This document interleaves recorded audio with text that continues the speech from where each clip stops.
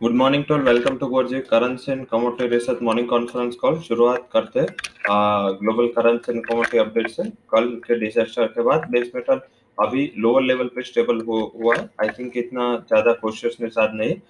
कल वैसे भी हमने जो सुबह हाईलाइट किया था कि चाइना का जो एक्शन है, लगातार चाइना डंप कर रहा है अपने जो एग्जिस्टिंग स्टॉक है उसको, और इसका फायदा उसके वहां पे जो यूजर है, जो कंज्यूमर है ये बेस मेटल्स के, वो इंडस्ट्री को मिल रहा है। और इस हिसाब से यही ऑब्जेक्टिव से चाइना लगातार देखे तो ये प्राइस में इंटरवेंशन कर रहा है।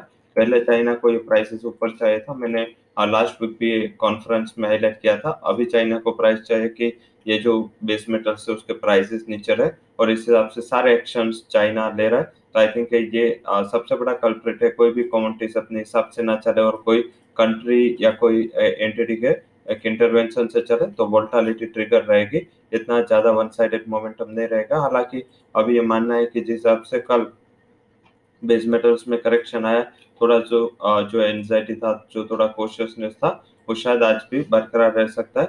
तो उसके ऊपर फोकस करें। लगातार देखें तो हायर लेवल से बेस मेटल्स में रेजिस्टेंस देखने को मिला, और आगे भी जब तक ये मामला शांत नहीं होता तब तक आई थिंक ये थोड़ा फैक्टर नेगेटिव रहेगा मार्केट के मोमेंटम के लिए। तो इसके ऊपर फोकस करते हुए ट्रेड करें। हालांकि आज देखें तो कमोडिटीज में आज हमने हाई कन्विक्शन के तौर पे क्रूड ही रखा है। लगातार क्रूड हमारा बाइंग लिस्ट में, रडार में है। ये काउंटी लगातार, कल भी हमने सुबह इसको बाय रिकमेंड किया था, एवरीडे हम उसको रिकमेंड कर रहे हैं बाइंग साइड। तो बेसिक रीजन यही है कि वन साइडेड मोमेंटम है क्रूड में, उसको बाय कर ले। 5360 would be target, stop loss रहेगा फॉर 5230।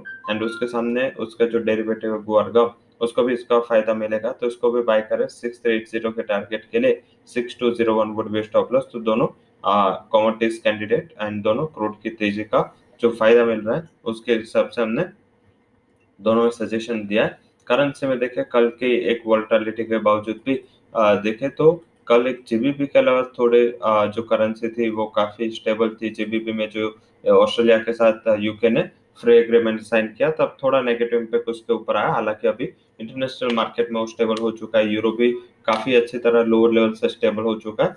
आज का जो हमारा हाई कन्विक्शन कॉल है यूरो में होगा 89.52 would be target, stop loss 88.52। And USD basic देखे तो कच्चा तेल जो बढ़ रहा है उसका एक नेगेटिव इम्पैक्ट है, वो करेंसी पे, हमारे डेफिसिट पे, इन्फ्लेशन पे आएगा।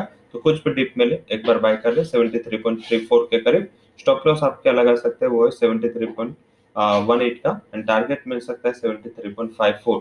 तो आज का हमारा हाई कन्विक्शन रिकमेंडेशन है USD buy and euro buy. So that's all recommendations from Core Currency and Commodity Research. For detailed disclaimer, you can visit our website. Thank you all for joining conference.